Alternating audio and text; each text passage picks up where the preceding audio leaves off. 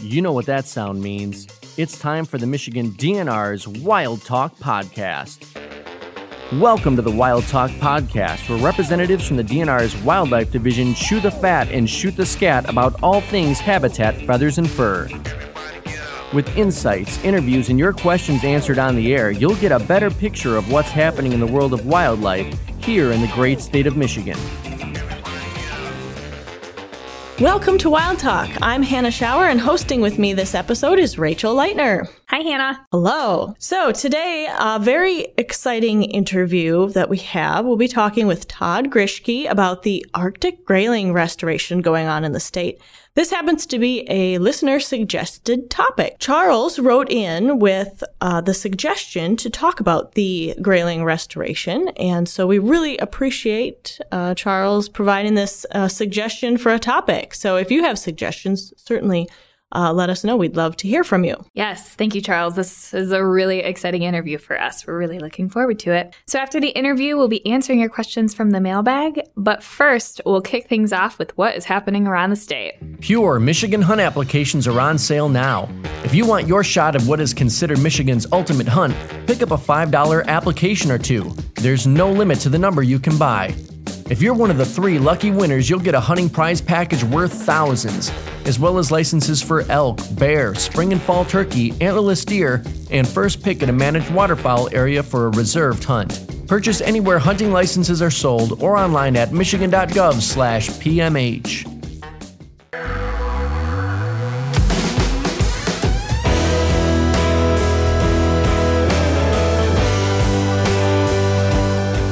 Now it's time for some updates on what's going on with the Wildlife Division around the state. Today we're going to start in the north. Hannah, what's going on in the UP? All right. Well, staff in the Upper Peninsula want to remind our listeners that there are still a few days left to apply for the UP Deer Habitat Improvement Grants. So keep in mind, applications must be postmarked by March 6th. The UP Deer Habitat Improvement Partnership Initiative is a cooperative grant program offered by the Wildlife Division, now in its 12th year. More than $850,000 in hunter license dollars has been invested into deer habitat improvement projects through this program. Over the last 12 years, almost 100 projects have been completed and thousands of acres of deer habitat have been improved.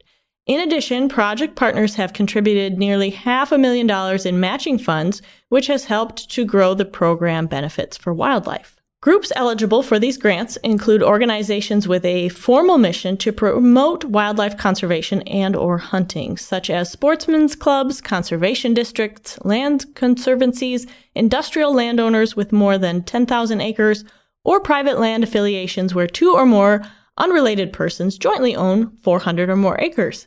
Grants target projects on land ownerships other than state-owned lands. Private individual, private industrial, school forest, federal, conservancy, and other lands are eligible for these grants. The maximum amount of individual grants is $15,000 and the minimum is $2,000. And they do require a 25% match. The projects should produce tangible deer habitat improvements, build long-term partnerships between the DNR and the outside organizations, and showcase the project benefits to the public. Previous projects funded under the initiative have focused on improving winter deer habitat by planting long-lived conifers and scarification for conifer regeneration. Summer range deer habitat projects have included planting hard-mast oak trees, wildlife orchards, creation of hunter walking trails, rehabilitation of historic wildlife openings, native prairie restoration. So all different kinds of projects have been funded with this grant money.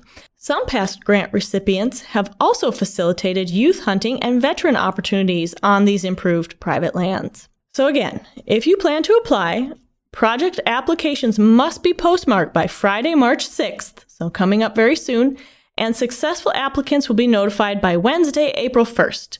The complete grant application package is available on the DNR website at michigan.gov/DNR grants. That sounds like a really great program. What an excellent way to spend money. Yes, there are a lot of great opportunities in addition to the UP grants, but that's the application period that's going on right now. So we really want to make sure people who are interested get their applications in before our time runs out. All right, so let's jump below the bridge. Rachel, what do we have going on in the northern lower region? Well, over in Roscommon County, biologists and staff are scouting out black bear den sites as part of a long-running research project. Cool. It's super cool. This awesome project allows us to gather biological information on bears to assist in managing their population. So after a den site is located with a potential bear inside, biologists evaluate whether that bear is a good candidate for the project, and if so, they'll be fitted with a radio tracking collar so that we can track their movements and reproduction in the following years. So this year, there are 7 sows with collars, and we're currently tracking them and locating their den sites, and so most of them will get a special visit from DNR staff sometime soon. These bears will most likely be refitted for new collars since they're growing and they might need a bigger collar, or they just might need to be repaired or replaced. And then data will be collected from those bears. So out of those 7, there is 1 that has newborn cubs this year. So that sow has yearling cubs, and we'll also collect some information from them as well. Once we've finished fitting those collars, collecting hair and tooth samples, the bears will be put back into their den to resume their long winter slumber. Oh, very cool. I think it'd be a lot of fun to visit one of those den sites with our staff. And you know what else is cool about some of the bears that have the radio collars? Our A Year in a Life of a Michigan Black Bear education curriculum for middle schoolers has some of this tracking data so the students can actually sort of follow the bear's movements around on a map and see where the bears go when they're up and about in the spring and summer months. So we do use this data for other fun projects too. Yes. What an awesome use of data. Not only are you using it for biological scientific decisions, but you're also using them for education and young children. That's amazing. All right. And so that's what's going on in Northern Lower. Hannah, what's going on in the Southeast region? Alrighty. So in the Southeast, waterfowl seasons have ended. So our wetland game areas or wetland wonders have been quiet as of late. But we are looking forward to seeing lots of folks out at our spring birding tours, which will be held in late March and early April. We'll be telling you more about these great tours later on in the show. So for now, we'll just say that they're awesome, so don't miss them. Southeast region staff have been making improvements to some upland hunting areas by removing invasive species like buckthorn, honeysuckle, and autumn olive, and also building brush piles for rabbitat, also known as rabbit habitat, but it's way more fun to say rabbitat.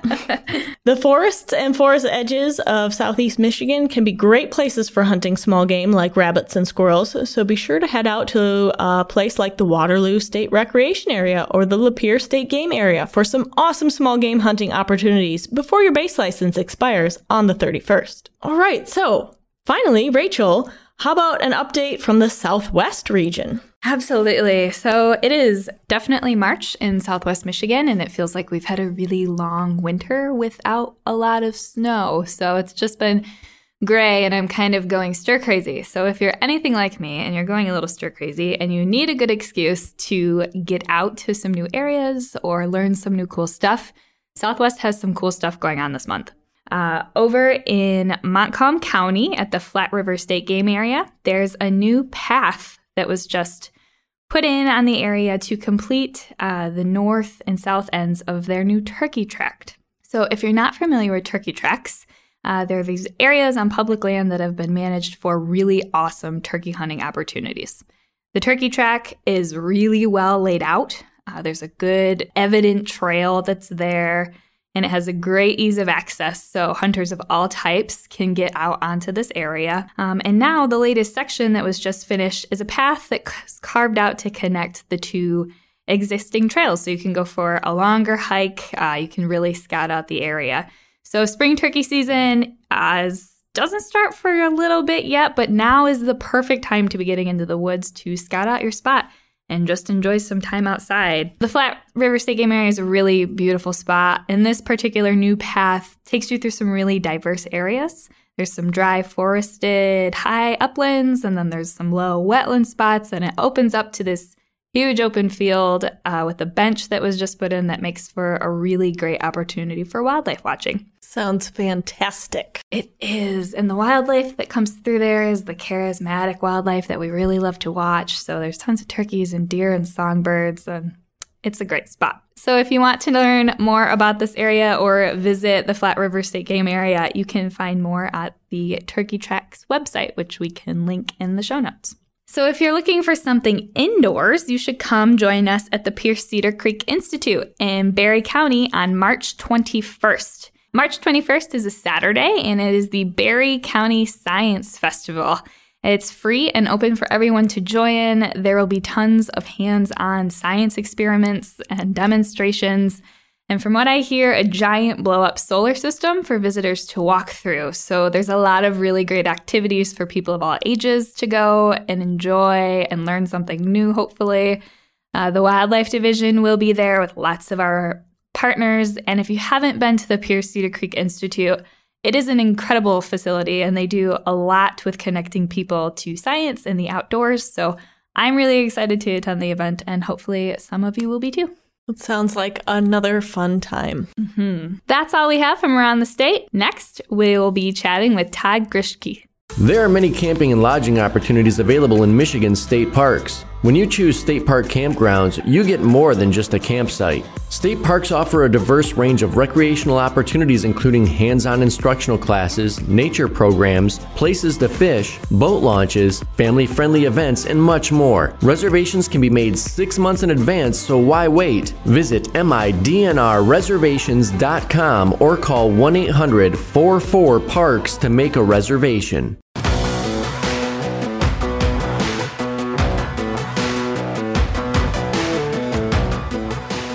Welcome back to Wild Talk. Today we are joined by Todd Grischke from the Fisheries Division, and he's going to tell us a little bit more about the Arctic grayling. But first, Todd, first of all, thanks for being here. We're really glad to have you. Sure. Thanks for having me. Yeah. And before we dive into the Arctic grayling, could you tell us a little bit about your background in fisheries and your current role within the DNR? Sure. I came over to Department of Natural Resources in 1998. I used to work for Michigan United Conservation Clubs for 9 years prior to that.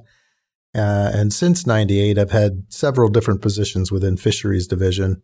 I was in the Regulatory Affairs Unit for a while, dealing with fishing regulations. I moved into the Lake Huron Basin Coordinator role for several years, and I'm now the Assistant Chief of the division. So it's been an exciting ride.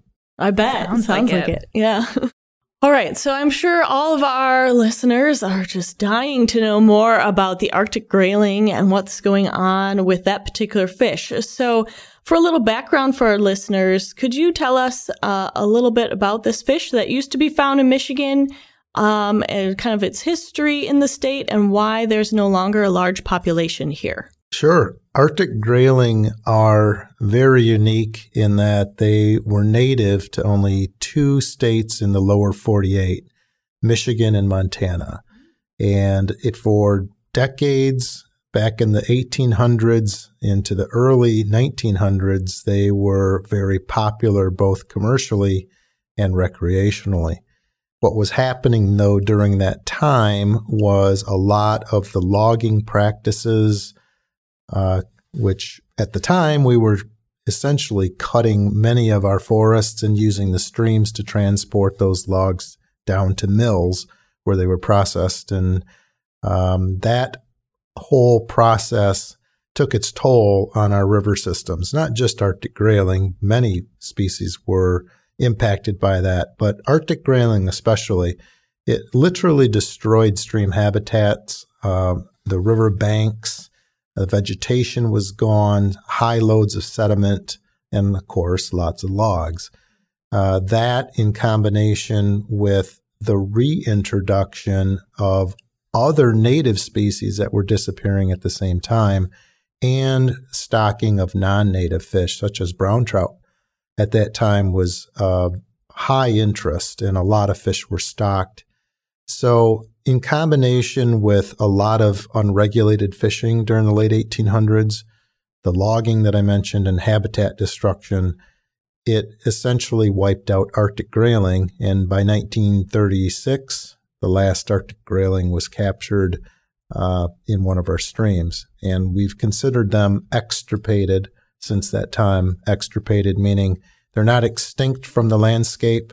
They still exist in Montana, in Alaska, and other parts of the country, but they are no longer in Michigan. So now it's, for many different reasons, it's a good opportunity to look at reintroduction. Gotcha. So this is the case, I think, with a lot of our threatened or endangered species or other species that have been extirpated, that combination of overharvest and habitat loss. It definitely sounds like a similar situation with the grayling. Very much so. And we have now available to us not just history to tell us what we did wrong and what we can do better, but there's also new technology available through efforts of other states, specifically Montana, that have been successful in reintroducing grayling. So technology has kind of caught up, fish culture has caught up, and of course, interest and momentum has caught up for Arctic grayling. So, speaking of the interest, why is the DNR attempting to restore this native species right now? Like, what interest has there been that has kind of piqued this resurgence and interest in the Arctic grayling? Yeah, well, I mentioned some, the technology piece. I also mentioned some of that interest. I think that there's kind of this, a lot of pieces are coming together at the same time. Montana wanted to reintroduce Arctic grayling into several of their streams, and they're looking at now a full decade of success. And they utilize what's called RSIs, or remote site incubators. Essentially, they're 5-gallon buckets that are placed in streams that allow Arctic grayling eggs to be placed in them. And as those eggs hatch, the young fry spill over into the stream environment, and then they're imprinted where they're hatched, and they grow into adults in that very location. So that has been very successful because it's a naturally reproducing stock over time. That technology is really what we're looking at. And we watched them for several years and watched them being successful and thought, it's about time for us to explore that here in Michigan. At the same time, and this going back to probably 2010 through 2013, Michigan Tech University and Little River Band of Ottawa Indians did some research on stream habitat in the Upper Manistee. The Upper Manistee was one of the many streams in the Lower Peninsula that had Arctic grayling, and they did that stream evaluation with the intent of evaluating whether or not that habitat is still conducive to Arctic grayling. So that was 2013 when that was published, and in 2014, 2015, we started looking at a collaboration with them for Arctic grayling rehabilitation, and that turned into a foundational partnership between the state of Michigan and the Little River Band of Ottawa Indians, which was formalized in 2016. Since then, the partnership has grown to more than 45 individuals, universities, agencies, cities, foundations, corporations. So many people now have focused on this effort and built a lot of momentum for reintroduction. So the technology's there, the timing was right, the momentum, culturally, it's a very important fish culturally and historically, and so everything kind of came together, and away we go. There we go. So before we jump into, I know we want to hear a little bit more about the partners, but I'm really curious. So you mentioned these buckets for the eggs, and you wanting the fry to imprint. Is that because the Arctic grayling is a migratory species? Does it move about the river and come back to the same place to spawn, or? That's a great question. A lot of our salmonids, Chinook, coho, steelhead, brown trout, a lot of them are migratory. They move into our streams or tributaries at some point, in their life cycle, but then they move back out to the Great Lakes. In this case, what's important about imprinting for Arctic grayling, which are not necessarily migratory to the Great Lakes, they do migrate within river systems for different parts of their life cycle. But what's important about the imprinting is that when we stock fish that are raised in a hatchery system, they don't necessarily home in on the location that they're stocked, unless they're stocked at the exact time that their body is imprinting. But if they're stocked after that, they have no real concept of that's home. Right. So with Arctic grayling, the whole concept here is that we are not moving into this reintroduction effort thinking it's a stocking event every year. We're going into this trying to establish a self-reproducing population. So for them to imprint in that location is critical because they will use that as their home base. And then the eggs that they produce as adults, will also be imprinted in that stream. So we're hoping to kickstart this by utilizing those RSIs, those buckets, and that technology. But at some point, we're hopeful that the fish themselves are able to take off on their own and establish themselves in the stream. Gotcha. How interesting. It sounds like the locations of the imprints and the RSIs is really important. Are you doing those releasals in the areas where grayling were traditionally found, or are you moving into new areas? Yeah, so in the action plan, which is really the strategic plan for this whole effort, and that document was produced after that foundational partnership took place in 2016, and then took about a year for us to put that together. In that action plan, we identify that one of our goals is to reestablish Arctic grayling in those areas where they were historically found. That doesn't mean that every single stream that held grayling is going to be able to contain grayling. It's just that we want to focus on the streams that we know historically held Arctic grayling and give us the best chance of success. So a lot of the upfront work that we're doing right now is looking at that stream habitat and evaluating it to see what the current conditions are, what is the temperature regime, the flow, the substrate, the competition with other species. What does that look like today? And is that still a location that would work for Arctic grayling, considering it's much different than it was back in the late 1800s? So our initial attempts are going to focus on just a few streams, and over time we may see that grow, but it will most likely never reach the number that historically held Arctic grayling, and it probably won't be that many overall, just because our river systems have changed so much.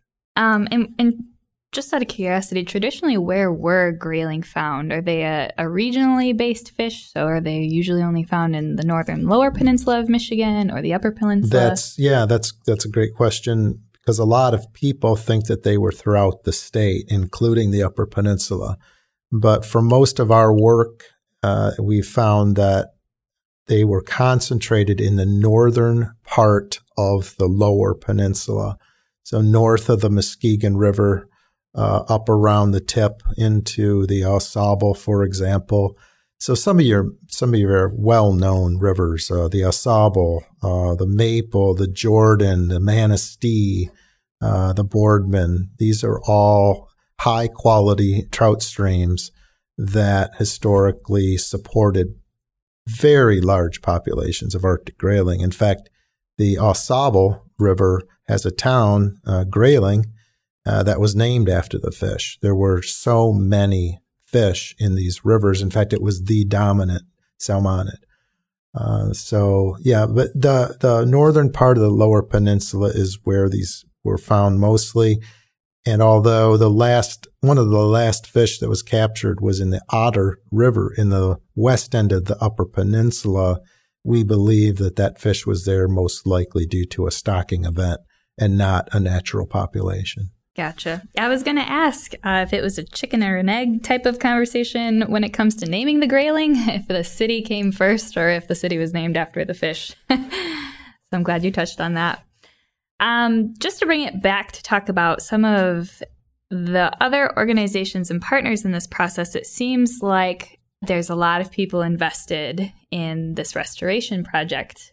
Could you highlight what kind of our role is and some of those partners who've been helping at the restoration? Yes, and it is large. In fact, it's almost overwhelming the amount of support that we've received on this project, because 45 partners in anything is amazing. And many of those partners have been instrumental in helping us with fundraising, with some of the research on the streams, the RSI work, which is being done by the Little River Band of Ottawa Indians. But the fundraising component, which we haven't touched on yet, but that's a very big piece of this puzzle, because we set out to do this reintroduction initiative with recognizing it was going to be an expensive venture, but also recognizing that we could not do it ourselves. In fact, we've put $25,000 towards the effort as a department, but we are relying solely on outside contributions to make this work. Our fundraising goal is $1.2 million, and we've raised about $700,000 so far. A lot of that is in the form of big donations. Consumers Energy Foundation was a big upfront contributor for some of the stream work. The Wenger Foundation has contributed several $100,000 to both the stream work as well as research that's being done at Michigan State University. PhD student Nicole Watson is doing some work at Michigan State to help look at and address competition between Arctic grayling and the fish that are in our streams now, including brook trout and brown trout. So those partners are helping in a lot of different ways. And going into 2020 now, looking at stream work and stream evaluations, Little River Band, again, is there. Little Traverse Bay Band of Odawa Indians is going to be helping us. University of Michigan is helping us. Grand Valley State University. So you can see this is just spilling over into a lot of different areas, a lot of different interest groups, organizations coming together for a common cause. And it's very exciting, and it's also critical to success. So with the restoration specifics, when we talk about reintroducing wildlife species to a certain area, oftentimes we make modifications to the habitat. So what are some of the specific types of work we're doing in Michigan? Can we modify watersheds and river streams, or is it mostly these remote site incubators we're placing? Yeah, we're not heading into this to modify the habitat to accommodate Arctic grayling. We are seeing if the habitats that have been modified as a result of our just human-induced changes, whether that's dams, culverts, roadways, reintroduction or stocking of other species. All these things and changes to the landscape have made the streams that historically held Arctic grayling much different. And so we're evaluating that, we're measuring that, and we're saying, are they still viable streams for Arctic grayling? No changes necessarily. We're just hoping that there are stretches or reaches of streams that are still capable of supporting Arctic grayling through their entire life cycle. What fry need, small fish in the stream, is very different from what adults need. So adults are going to need to move to find food or other resources, temperature, whatever it may be, sometime in their life cycle. And so we need to find those streams or areas that can support that entire life history of Arctic grayling. And that, again, is critical because of this reliance on self-sustaining populations. We're not going to be relying on hatcheries. Although we're relying on them to kickstart the program, we're not relying on them long term. We're going to maintain at 2 of our facilities Arctic grayling broodstock. And so that means we're going to be holding adults over time, and we're going to be taking eggs and milk from those adults and taking those eggs and putting them into the streams to start the program. In order for that to happen, one of our partners is actually the Alaska Fish and Game Department. And about 2 years ago, we finally decided that the best place to get that foundational genetic stock was from Alaska, the Chena River. And the reason we did that is that population is 100% natural. It has never been stocked. It's as genetically diverse as is possible in the wild. And we thought drawing from that to take our broodstock source would be the best thing. So starting in 2019, we took the first eggs from the Chena River with the help of Alaska Fish and Game, transported them back. They were reared at Michigan State University as part of Nicole's project that I mentioned.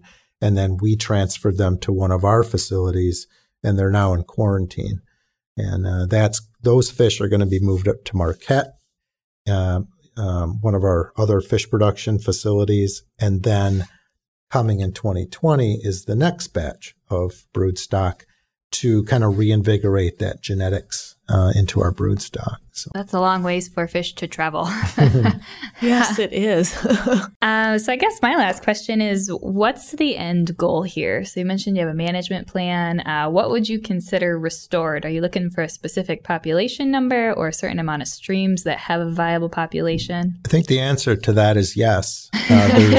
There's a lot of goals in this project, and there's not really ultimate end game here, because evaluating success or defining success is really up to your perspective.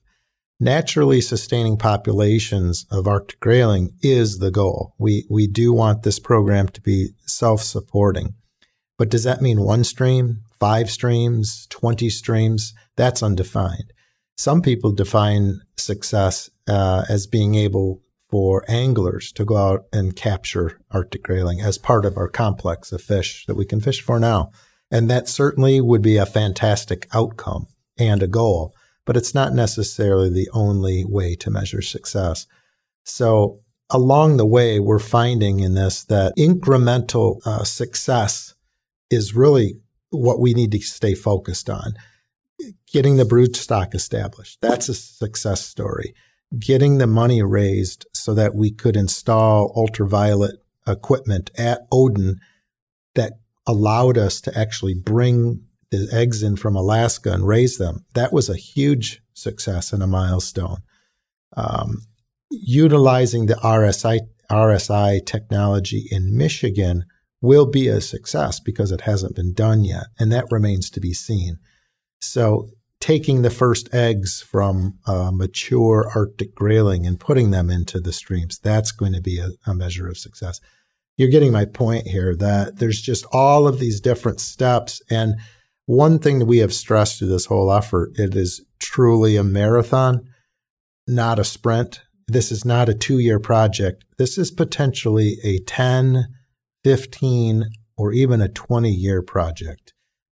So it has to be measured in that, with that concept in mind, as opposed to we're going to be done with this shortly. So, a lot of things can define success, and we are really excited that we're still at this point where we're feeling like the momentum's still building, and we're starting to recognize some success in the program. Absolutely. And if there were some groups or individuals who wanted to learn more or potentially donate to you guys, is there a website they can go to learn more? There is. It's migrayling.org. And that website, we maintain that with our partnerships, with some of the research activities that we've been doing, a description of this program. We also have a fiduciary, the Petoskey Harbor Springs Area Community Foundation, and that they have willingly stepped up and said, yes, we will serve as the fiduciary. They're a 501c3. Individuals, organizations, corporations can donate directly to them, and they're helping to administer the monies. Of course, the Michigan Department of Natural Resources can take direct gifts, and we have received direct gifts to support the Michigan Arctic Grayling Initiative. But the best way to learn that is to get to that migrayling.org site, and there are links available to both the Petoskey Harbor Springs Area Community Foundation as well as information on how to donate directly to this effort. Perfect. And we'll be sure to include a link to that website in our show notes for folks as well. All right. Well, thank you, Todd, so much for joining us today and providing all that awesome information on this really valuable project. We really appreciate your time. No problem. Thanks for having me. Well, stick around. Next up, we'll be answering your questions from the mailbag. It's that time of year again. Coyote breeding season. Don't be surprised if you see more coyote activity during the next couple of months. Coyotes are found statewide and can survive just about anywhere. Coyotes can become comfortable living near people, particularly if there are food sources available. Remove attractants like trash bins, bird feeders, and pet foods. Take advantage of a coyote's natural fear of humans and scare them off if you see them. Remember, coyotes can be good neighbors to have because they eat plenty of rodents. Welcome back. Now it is time for us to answer your questions from our mailbag. 1, 2,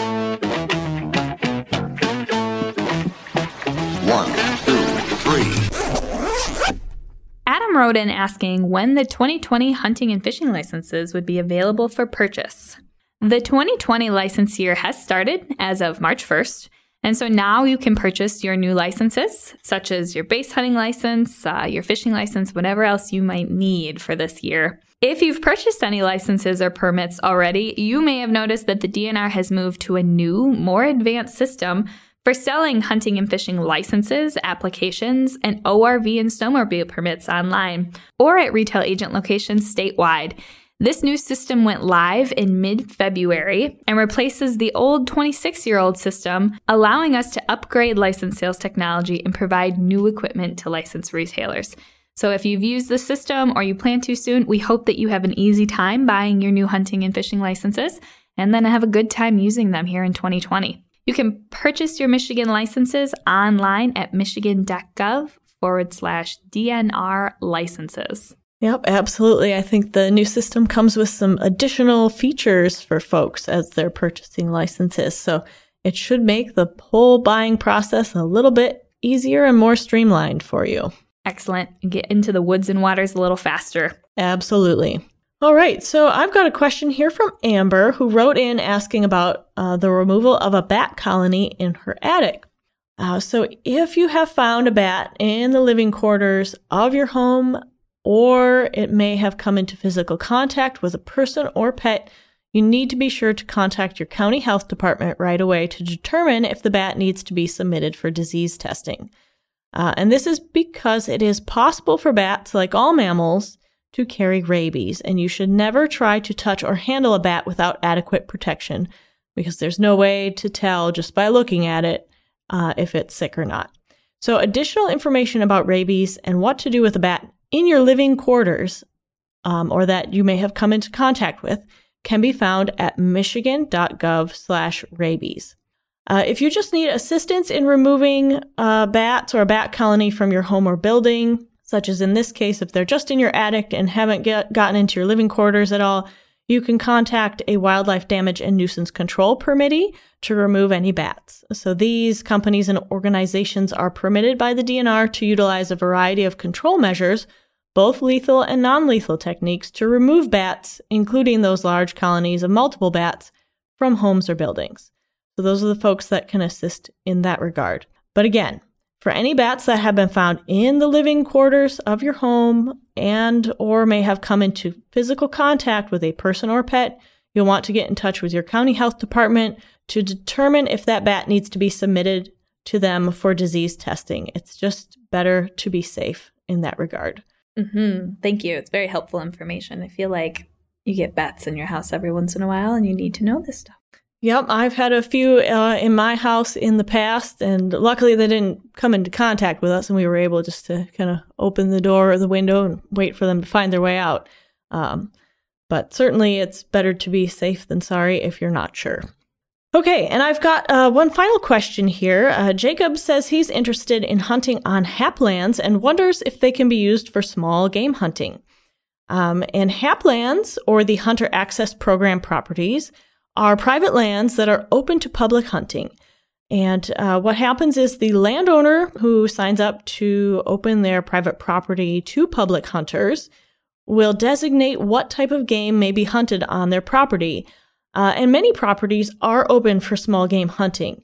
So you can find a current listing of all the HAP or Hunter Access Program lands and what hunt type they are open to by visiting michigan.gov/HAP.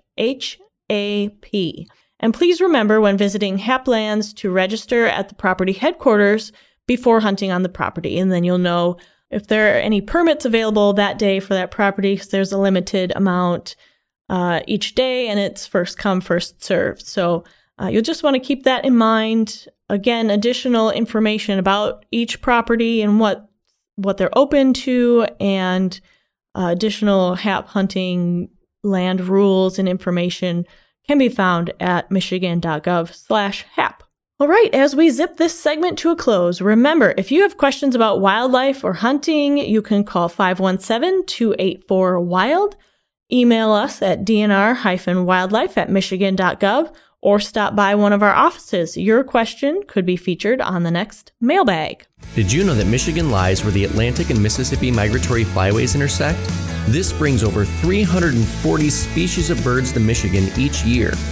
Follow My Birds on Facebook to learn more about our feathered friends, year-round guided bird walks, stewardship events, and community science opportunities near you. My Birds is an education and outreach program created by Audubon Great Lakes in the Michigan DNR. Search My Birds on Facebook. That's MI Birds.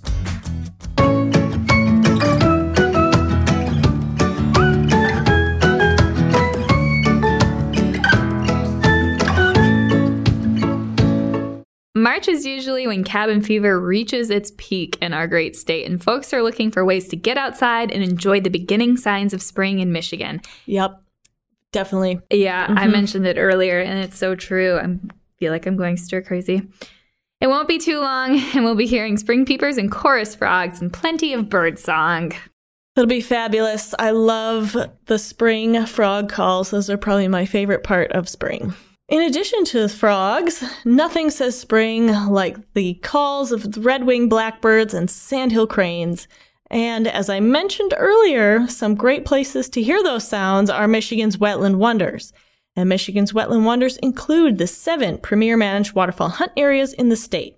Those are Fenville Farm Unit at the Allegan State Game Area, the Fish Point State Wildlife Area, the St. Clair Flats State Wildlife Area on Harson's Island, Muskegon County Wastewater Facility, Nanquim Point State Wildlife Area, Point Mulier State Game Area, and the Shiawassee River State Game Area. The highlights of these birding tours may include diving and dabbling ducks in full breeding plumage, trumpeter and tundra swans, osprey, bald eagles, sandhill cranes, and so much more. The tours will be led by wildlife biologists, My Birds staff, and volunteers from Ducks Unlimited and local Audubon groups. The tours may include a sneak peek driving tour into refuge areas that are normally closed. So this seems pretty exclusive and awesome. Yes, definitely. It is pretty cool to be able to caravan around these areas that are usually closed to vehicle traffic, especially at some of the larger state game areas like Shiawassee River and Point Mulier. Bird tours will be held in late March and early April. All these tours will begin at 9 a.m. except for Maple River, who like to get a little bit of an earlier start at 8 a.m. Fish Point, Fenville Farm, and Maple River will all be hosting their tours on March 28th, which is a Saturday. So book it on your calendars. Mm-hmm. And on Saturday, April 4th, Nanquin Point, Point Mulier, and Harson's Island will have their tours. Shiawassee River will host theirs on Sunday, April 5th, and then Muskegon Wastewater on Saturday, April 11th. So Muskegon Wastewater is actually a really great place to see northern shovelers and ruddy ducks in huge numbers in the spring, like thousands and thousands of birds. It's like a floating feather mat, and it's really unique. Most tours will meet at the State Game Area's headquarters building.